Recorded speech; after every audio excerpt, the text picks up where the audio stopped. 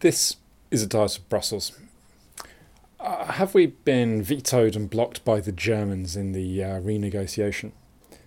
This is one of the claims that Ian Duncan Smith has been making today in his speech and in newspaper articles, saying that Angela Merkel basically had blocked David Cameron pushing for restrictions on free movement. At one level, this isn't really a story because at the time it was clear that the Germans were unwilling to push for or to allow such restrictions to take place. That was not a private or hidden position, and was widely reported at the time. However, I think it's important to address, because certainly one of the things that I think we're going to see at different points in these last few weeks of the referendum is precisely going to be re-representations or re-framings of things that have happened in the past. David Cameron, as he was trying to put together his plans, and those of you who've been listening over the past year will know how we've followed the trajectory of that development, will know that his ideas have some kind of domestic audience, but also an international audience. That Cameron's challenge always was going to be balancing what he thought the UK needed to get and what he thought it was possible to get from the EU. So it's a bit like me going and saying now, well, I'm going to go and talk to my boss and I'm going to ask for a double in my pay because, that's what I need and I think it's important that I get that. Well, I can go and ask that, but I'm very likely, in fact I'm certain, to be knocked back on that one.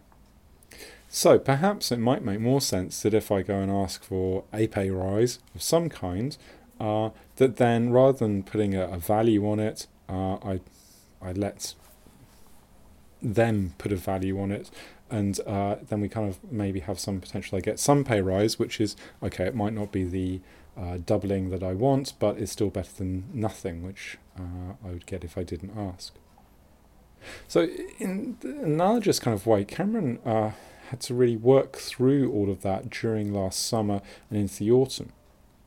That a lot of the things that he talked about before the general election last May, and indeed after the general election, he didn't actually ask for in the end. Or if he asked for them, he was told very forcibly that he wasn't going to be getting them. Now, you remember David Cameron did a lot of bilateral visits. He went all around European capitals after May. He worked the proverbial room on this one, and had a very good sense of what was and wasn't going to be acceptable. And a key part of what he was trying to do over the winter, in particular, was trying to find a way of maximising his opportunity without putting forward or pressing for things that would potentially lead any one country to block those decisions. And that, I think, is the second key point, is that all member states had to sign up to this deal, that it was a decision of the European Council and every one of the 27 other member states needed to sign up to it. So in that sense, yes, clearly the Germans did have a veto, but then so too did the Cypriots or the Maltese or the Portuguese or whoever else you want to think of. So I think partly this is a non-story, but it's important to remember that the way the system is structured, that there has to be a sort of a process of give and take. Now, this isn't to say that necessarily the deal that he's got is a good one or one that's satisfactory for the UK. Similarly, it's not possible to say that he couldn't possibly have got more if he had pushed a bit further. However, it's the deal that we have, and it's the one that we are working to for the remaining weeks.